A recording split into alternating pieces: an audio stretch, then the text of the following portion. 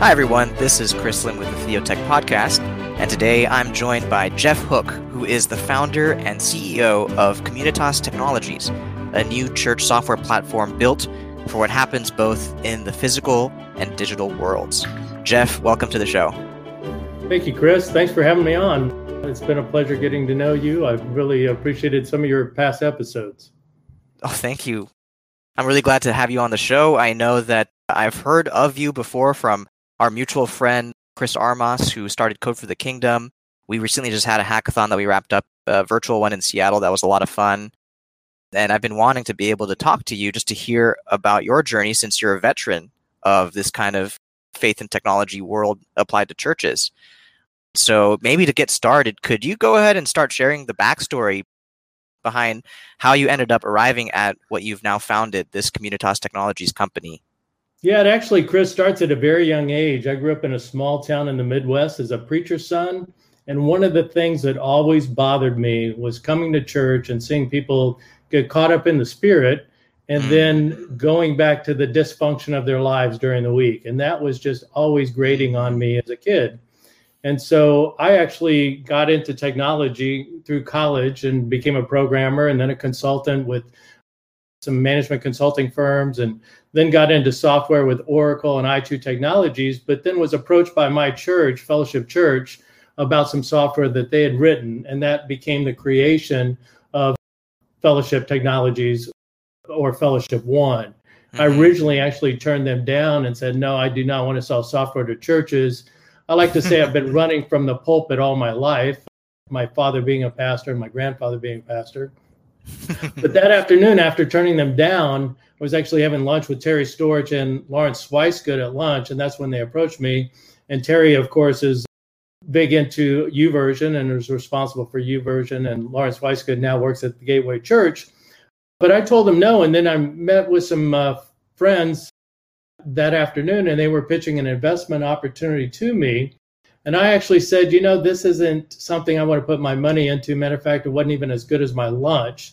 And the story goes, I said, I don't know why I'm telling you this, but I'm going to tell you about my lunch.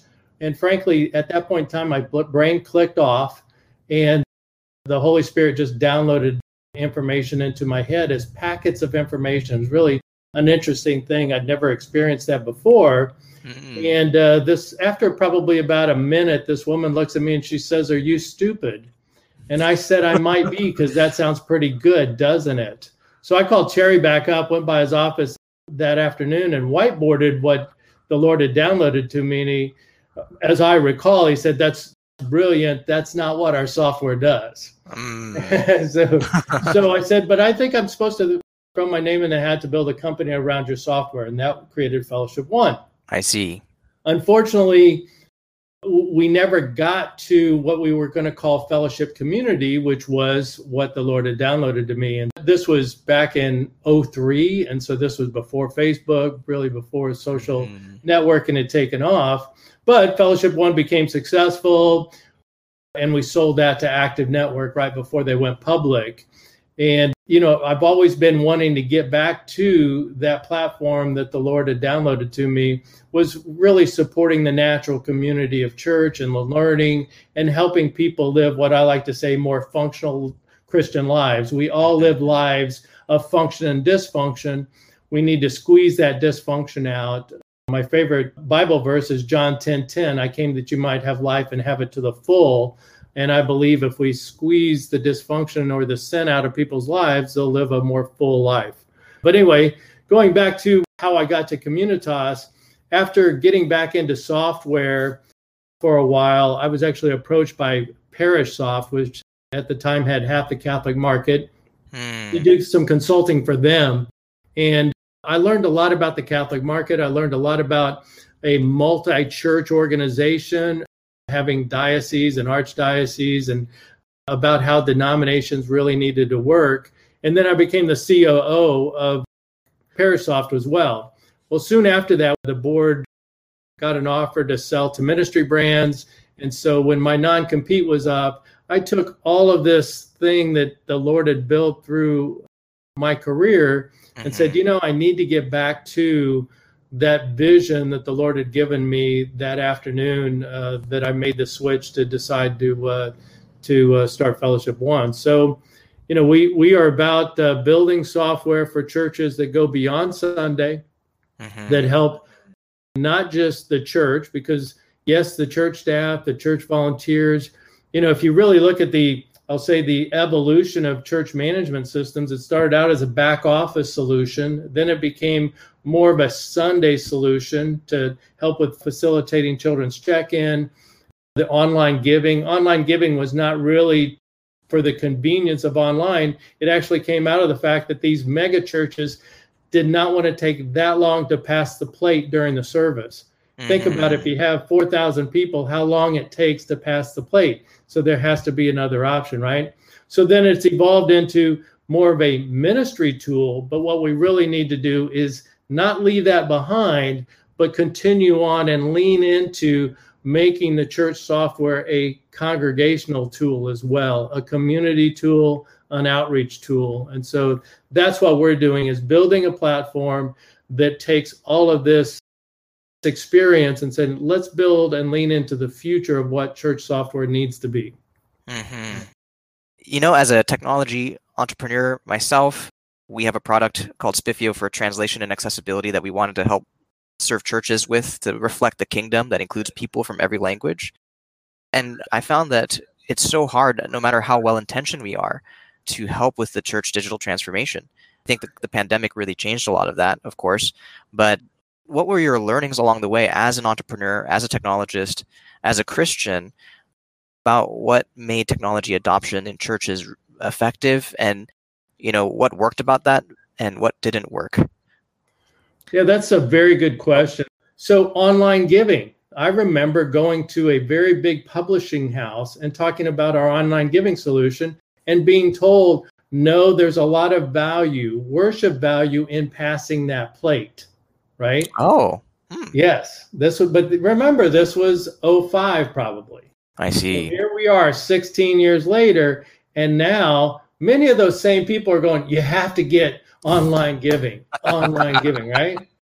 And so it's common for innovation to be rejected by those who do not have anything to gain from it.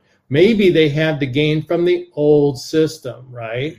So there's going to be some pushback, although I'm hearing more and more, but there will be some pushback going, no, it's still all about Sunday. It's still all about Sunday. Well, it's become so much about Sunday that it's become a show, not a worship experience in a lot of cases, right? And it needs to be about 7 days a week. It needs to be, you talked about the term digital transformation. The key to digital transformation is not the word digital. It's transformation, and it's the ability to make the customer, in this case, the congregant, the center of the business, not the supply chain, right? Or not in this case, the production. It goes back to the congregant being the center of the business, if you will. And what is the business of church? It's community, it's transformation or discipleship, it's outreach, it is the resource side, and it is corporate worship. I'm not denying that, but it's so much more. And even the metrics within the church industry has historically focused on two things: attendance and giving, right? Those are lag measures. Those are like me focusing on the profit and loss statement of a business. Yeah. Profit and loss statements are reported on a monthly and then quarterly basis and then an annual basis. But what happened to my revenue and my EBITDA or my profit is from the past. I need, as the 4 disciplines of execution talk about, to be able to push on a lead metric. What can I push on that then affects the lag metric, right? And so discipleship is, I believe, one of those things. How many people are engaged in discipleship? And discipleship to us is not the historical pray, read the Bible. It is actually more about, what does that person need in their life? Do they need some marriage assistance? Do they need parenting? Do they need some spiritual assistance? Where are they in their spiritual maturity? One of the things the Reveal study showed us that the church was lacking in the discipleship of very mature Christians because they were so seeker friendly, right? But in today's world, if I think about the physical front door of the church, I'm assuming they are Christ curious, because when they walk through the door, I'm talking about Christ, Christ, Christ. In the digital world, I don't know where they are in their spiritual journey necessarily. I need to learn that, but they may in fact be an atheist. But I can, through the wisdom of the Bible, help them live a better life. Help them learn about love, right? 1 Corinthians 13. I can help them learn about marriage as Christ is the bride of the church. I can help them about parenting, right? They may in fact not be Christ curious. They may in fact not be God curious. Somebody who's God curious in my mind is somebody who maybe has some faith, but they're outside of Christianity. They know that there's something, an intelligence, a spirit behind this thing, but they haven't heard the story of Christ, or they've rejected the story of Christ because they've been burned in the church, right? So what I'm getting at is, with the digital transformation and focusing on the consumer or the customer or the congregant, we can get away from the one-size-fits-all gospel. And we can say, what does this person need? To the point of understanding where they are in their spiritual journey, whether they're single or married, maybe they're in a blended family. Those are all very unique situations that digitally I can minister to them pointedly and get them in contact with people who have been there before, done that, and conquered it, that I can't necessarily do in a corporate worship environment. Does that make sense? Yeah, I think that what you mentioned about disciples, kind of more mature believers lacking in discipleship in the church, honestly, that sounds more like that's their opportunity to bear fruit. It's not that they need more programs to serve them at that point. If they're mature, they're reproducing. It's their opportunity to actually invest in the lives of people who are struggling and in need and have life experience that might align with their own. It kind of connects the dots between the needs that are happening and those who are mature and ready to give, really ready to serve. That seems to be a connecting point there in what you just described. Like a mature congregant doesn't, it's not as much that they need to be served a lot of things. They need chances to be using their most valuable gifts aligned with their calling and purpose from God, and to take risks for that. That's what it seems like to me. And this presents an opportunity to connect those needs with those who have those gifts. Yes, and right, you're not wrong. However, I will disagree that they continue to need to be fed, because the word is much like food. It needs to be continually fed. And in fact, as you get deeper and deeper, especially in the scientific age, you can learn a whole lot more about the complexities, let's say, of the human body and how God made that, right? I like to say, what is the study of God's creation called? Science, right? We have science in our lives, in our world, because we're learning about God's creation. And if we're going to love the Lord with all our heart, soul, and mind, then we can get to know more about the Father by examining and understanding his creation more, right? So when it comes to psychology and consciousness, why don't we lean into learning more about how we're built as people and how the systems of families affect how we're built? Because life is very complex and it's very difficult at times, right? So why don't we lean into that and learn about that so that we can apply the gospel to that? Talk about mature Christians. There are many pastors who have doubts, who fall away, who even commit suicide. They're in such despair, right? So maturity by itself is not just an opportunity to give and teach, but also they need to continue to be fed, but more mature food, let's say. You get it? As Paul said, when I was a baby, I ate baby food, but And that's I think what I'm hitting on, paraphrase for sure. yeah, I think what I'm hitting on is actually that it's the conventional model of church. I don't think the church as an institution or organization can be an expert at science, at psychology, at every single thing. I think the church as people, as the people of God, as filled with the Holy Spirit, have been given expertise in all these realms, in places where God sent them. And the church as a organization becomes a platform for the psychologist in your congregation, for the doctor in your congregation, for the computer scientist or entrepreneur to share the integration of the gospel in their work. And that's really how the saints are built up. Yeah. Yeah, or not even in your congregation. They could be in an organization, let's say the denomination, right? So the church becomes a curator of knowledge, right? And so, and then think about Sunday school class being taught by parents, right? These kids are used to learning from a screen. Maybe the parents, the Sunday school teachers, should be the connectors while the kids are watching some of the best production about the gospel at their age appropriateness, right? They're video freaks. I don't mean that in a bad way. They're video consumers. Why not do one really well, either a megachurch or a denomination or a producer like Orange, right? Why not do one really well and then let the best teach our children for that age appropriate? And then the Sunday school teachers or the parents then get to engage with them and talk to them about it. Does that make sense? I'm familiar with the idea of the flipped classroom, where you have a great quality content that everyone else is able to share at scale, but the hands-on tutoring, question answering parts are handled by people in the classroom with the student.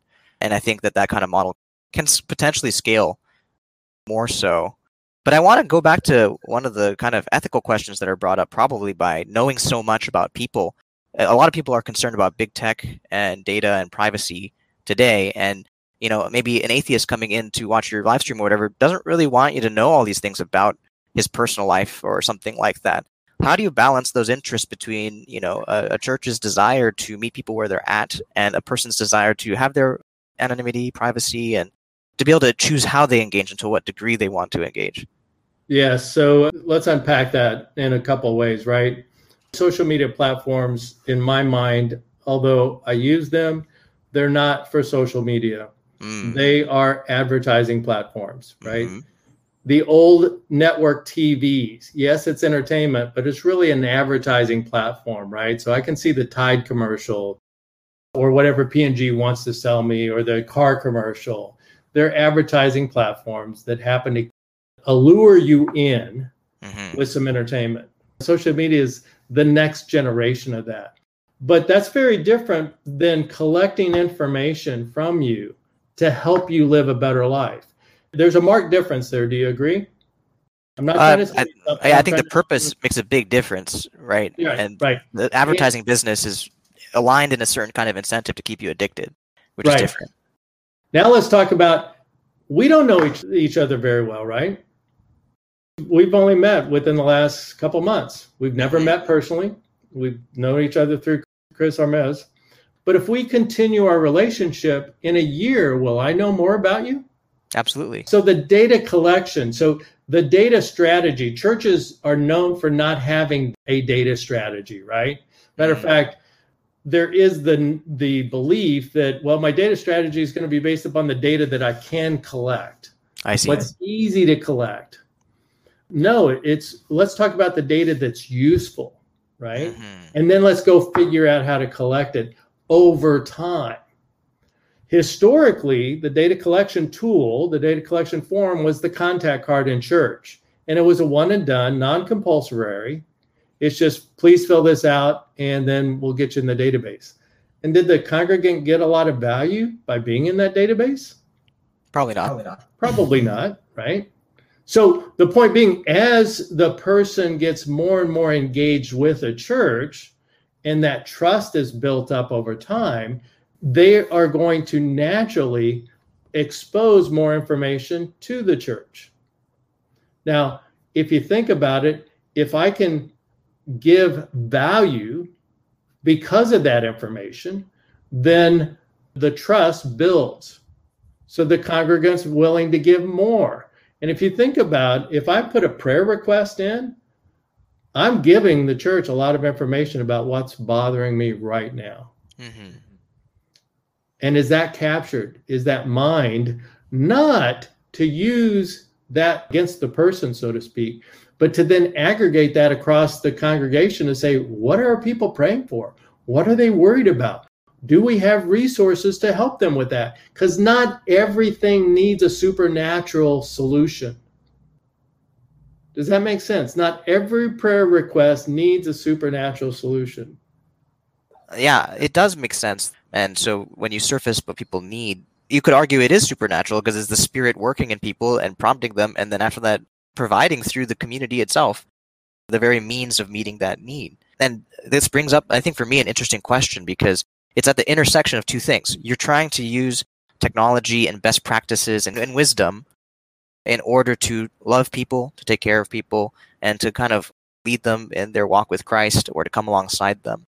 What's the intersection of that with the Spirit's work? Well, I think the Holy Spirit talks to us differently because we listen to the Holy Spirit differently. We need to unpack that for people. I believe we even need to unpack what love is. We need to help get people to start getting deeper and deeper. Instead of just being Christians in label or superficial Christians. You know, I around a lot of pastors, around a lot of Christians. I talk about it all the time. What does spiritual maturity look like? It's hard not to get 11 answers from 10 people. So why don't we have that nailed 2,000 years later, what spiritual maturity looks like?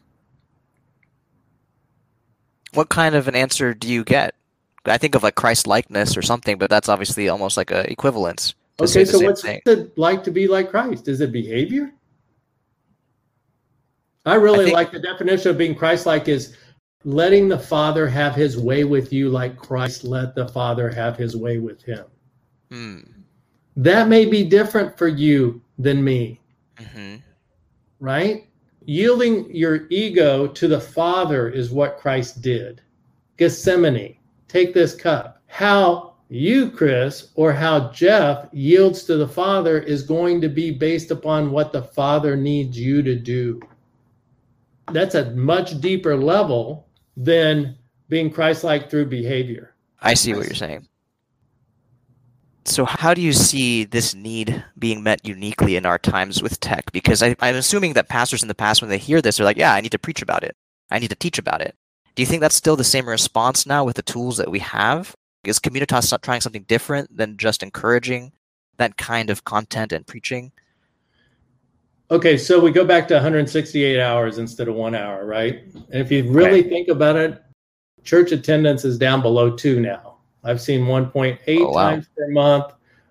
I remember when I was a kid, church attendance for a lot of people was 8 times, not 4 times a month, 8 to 12 times a month, right? Sunday morning, Sunday night, Wednesday night. And now we're down below 2. Another stat is the average person stays at a church for 3 years. That's not a very long time. So let's say twice a month for 3 years is 72. If you think about it, that's not very often that I have to impact somebody. But if I give them an online capability, then I can get to them whenever they want to. I like to say, if everybody moved to Western Kansas, where would you have to move a church? Where would you have to build a church? In Western Kansas. Everybody's on the web. People are spending 4-5 hours a day. They're doing their banking, they're doing their shopping. Very few of them are doing church. When churches think of online church, they're thinking of streaming their service. Instead of an online campus that provides everything that person needs, right? Prayer circles, right? Discipleship, the ability to outreach. How can I send a link to a friend who is a non-believer that is not just oozing of church, but instead oozing of life help. We have to be flexible enough and understand how people view the church. Some people embrace it, love the church. Some people feel burned by the church. There are so many different paths that we have to be cognizant of when we do outreach. If we're going to be more successful, I think we have to, understand where they are in their path and do what we call personalized discipleship, personalized ministry. It's getting away from the one size fits all. Mm-hmm. And so let's go back to data collection. If a small group does a love language assessment, you're familiar with love language, right? Yep. If somebody does a love language assessment, shouldn't that be in the database then? If somebody does an Enneagram, shouldn't that be put in the database? Again, these are things that happen along a church path that the typical church management system doesn't track. I see. Why would I want to track love language? Well, if I have a volunteer and their love language is gifts and I want to give them a thank you, shouldn't I give them a gift? If it's words of affirmation, wouldn't I give them words of affirmation? Right? These are very valuable pieces of knowledge to help fulfill that person's life. Does that make sense? Yeah, I think that some of those data points, you're right that churches are already generating them, but they're not really made effective for the majority of people. Maybe the people in a small group know, but everybody else doesn't know. Right. That kind of collection makes sense, yeah. And if we can get away from a program-based curriculum and get into more of what we call a dynamic journey-based curriculum, what's really going on in your life? What do you need help for? That's changing all the time. If I lose a parent, that wasn't in anybody's curriculum, that at this point in time, you're going to lose a parent and you need to be part. Yeah. You need to understand how to grieve. You need to be part maybe of a group if you'd like to be, for somebody to help you grieve, right? The word says that we're supposed to mourn with the mourners, right? So there's ways technology can help people live a better life, I'll say. Those are the things that we think about as we build Communitas. Is it's not just about Sunday morning. Can we use this to help build community? Can we use this to foster discipleship? Can we use this to facilitate outreach? Some of our competitors talk about knowing your people. Know your people better. Implement this software. Mm-hmm. Well, if I implemented a certain software, would I know who the first responders are in my congregation so that I can help them in a time of a pandemic? How many families are dealing with depression and anxiety so that I can maybe have a support group or create or curate some content around it? How many of our families are blended families? Because blended families have unique problems that biological mom and dad families don't, right? So how many of couples in our congregation are dealing with infertility? These are all ministry moments that are going to get passed by many times if that data is not understood and collected, not to be used against people, not to judge them, but to help them. Does that make sense? Even as I hear it, I do feel some trepidation to hold on to that data. It feels like if we have electronic health records that are so highly regulated, these really spiritual, intimate details about people's lives would need to be very well protected, to be able to be shared even within church volunteer community, maybe depending on the level of data. Do you know what I mean? Yeah, you don't share that. I think so. One of the things I did while I was waiting out my non-compete was I helped a friend in the supply chain world create a company that was in the medical industry. So it was something that the Gartner Group calls patient outcome-driven supply chain. Okay. Right? So if there's some artificial knee, ABC, how's the outcome, right? And the ACA got us into not thinking about procedures, but thinking about outcomes. Is this person getting better? And so we got to know about HIPAA. And we want to protect people's spiritual records the same way that HIPAA protects your medical records. And AWS it makes it very affordable and easy to put HIPAA compliance around some data, right? So you're absolutely right that should not be available. Matter of fact, if you think about security is around maybe the organization and what security level do you have. The congregant needs to have more of intimacy levels. Here are the group of people, and here's my intimacy level with them. If you think about, a lot of social media networks, it's, are they a friend or not? Or are they family maybe, but there's no intimacy level. I have some acquaintances on Facebook, and I have some deep friends on Facebook, right? There's no level of intimacy. Well, within Communitas, we have designed the intimacy level so that, I may not even want to share it with the church staff. I may want to only share this with my small group. I may not want to share it with anyone. Right? But I do want to collect it. I do want the AI engines to know about it. Right? Think about the physical world. I'm a white guy, right? So I'm majority. If I'm being ministered to, let's say by you see me, right? In the physical world. But in the digital world, you don't see me. You don't know that, right? So if we're going to get into personalized ministry and we're going to present content to you or present stories to you or ask you for money, and a picture says 1,000 words, if I'm an African-American woman, should I be presented with the same content or the same picture as an old white guy? No. You want that worshiper to identify with that content as much as possible.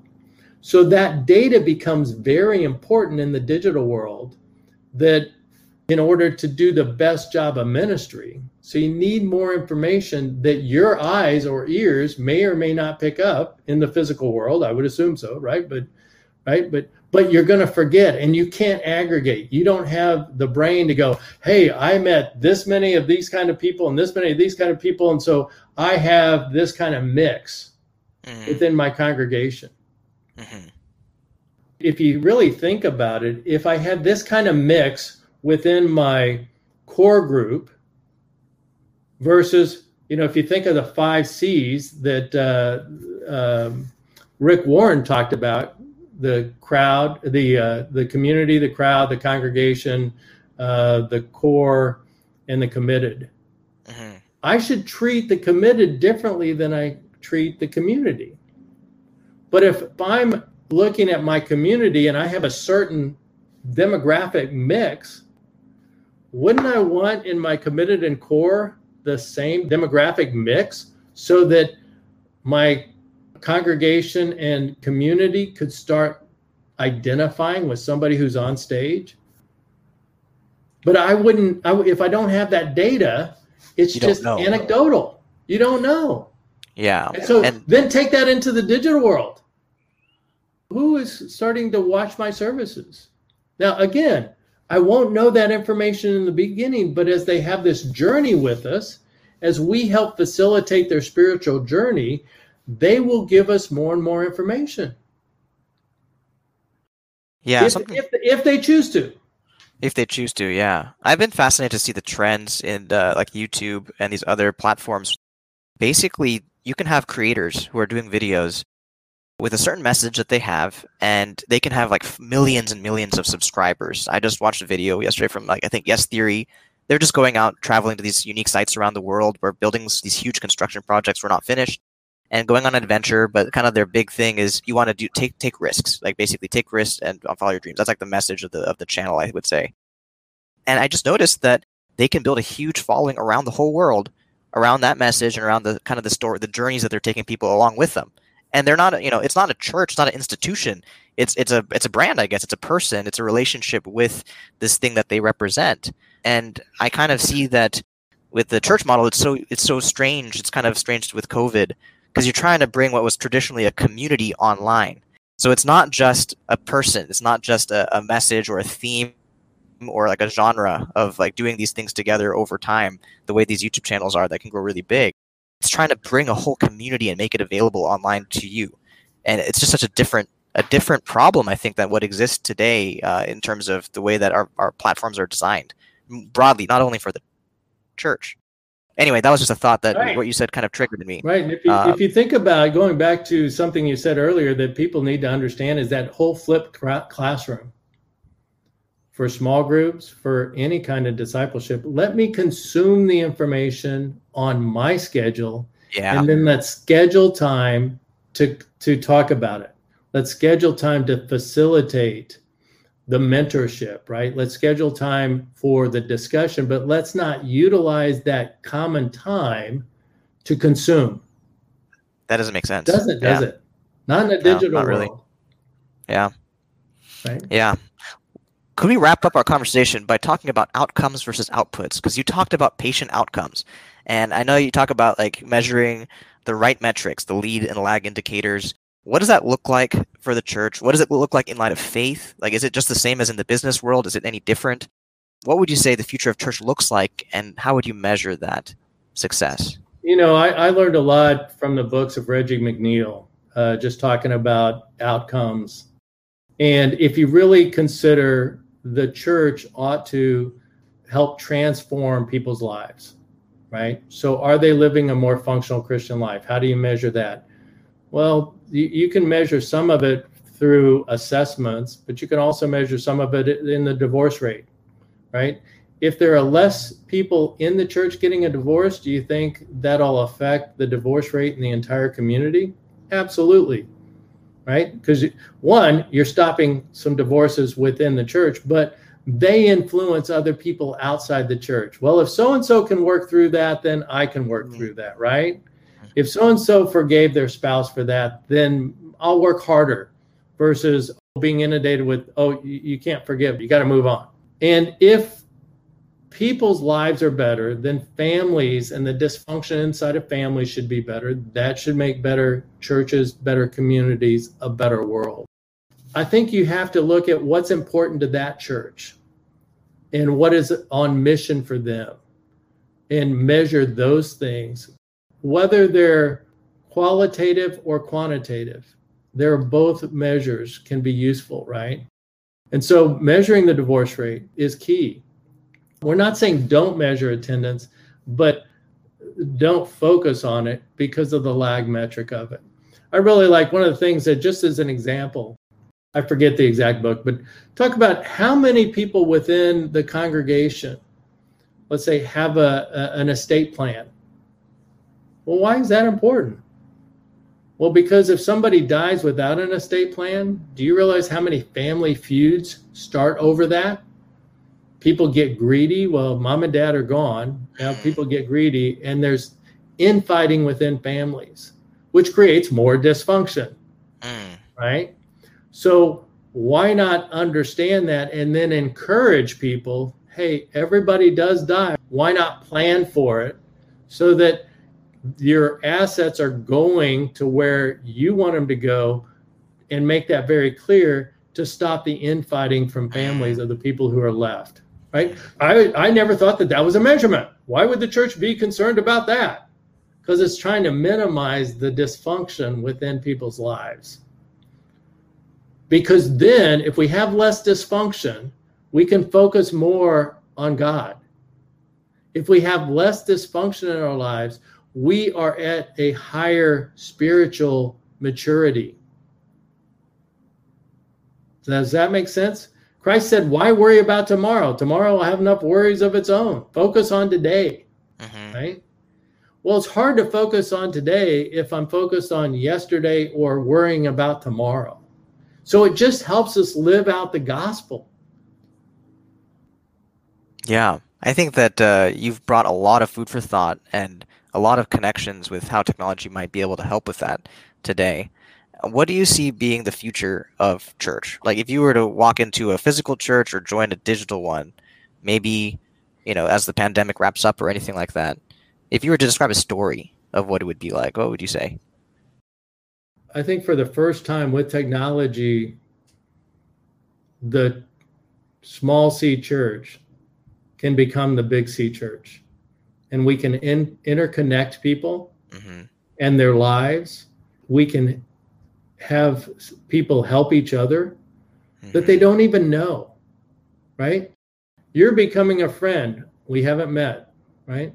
I have a handful of friends that I've not met who are really good friends now, but we Zoom once a month, right?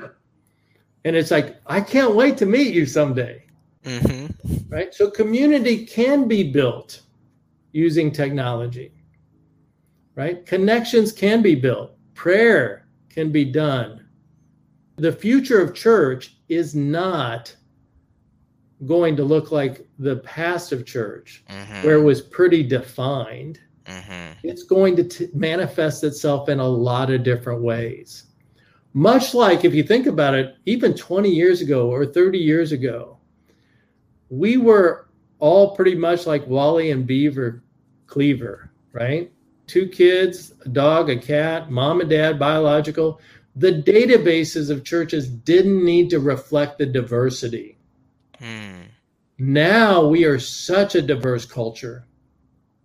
And so how can we get the truth in the data so that we can better understand what truth is, and how many families have it where they are blended families, or grandmother raising the kids, or just living together? You know, a lot of our competitors don't allow you to do anything but biological mom and dad, because that's straight down the center of the road, right? Instead of, no, let's understand what people are really living through so that we can better minister to them. Maybe not out in public, if that's not appropriate, but we can better understand the diversity within our congregation so that we are not assuming that everybody is the way they were, because it's not true. And so if we want to become relevant, that's one of the things the church always has to be, is relevant. Then we have to get with the times and understand that people are living a lot of different lives. And the beauty of being online is people are willing to drop that mask that they wear on Sunday mornings. Hi, how you doing? Oh, I'm great. Everything's great. Right? And so we're going to have to deal with truth in order to become a better, stronger church. And we can do that by connecting more, by building community, by truly fostering discipleship, but dealing with some hard issues that we've ignored in the past because it's only been for the hour. So that's what excites me, is helping somebody with their problem, not with what I think their problem is, or a general problem. I hope that's clear. Yeah. Jeff, thank you so much for being on the show. And if people would like to reach you, would you like them to reach out to you through your email, perhaps, at Communitas? Yeah, jhook@CommunitasTech, CommunitasTech.com. Awesome. All right. Thank you, Jeff. And thank you, everyone, for joining us on the Theotech podcast. If you'd like to become a patron and support this conversations about the intersection of technology, entrepreneurship, and the gospel, you can do so at patreon.com/Theotech. And with that, until next time.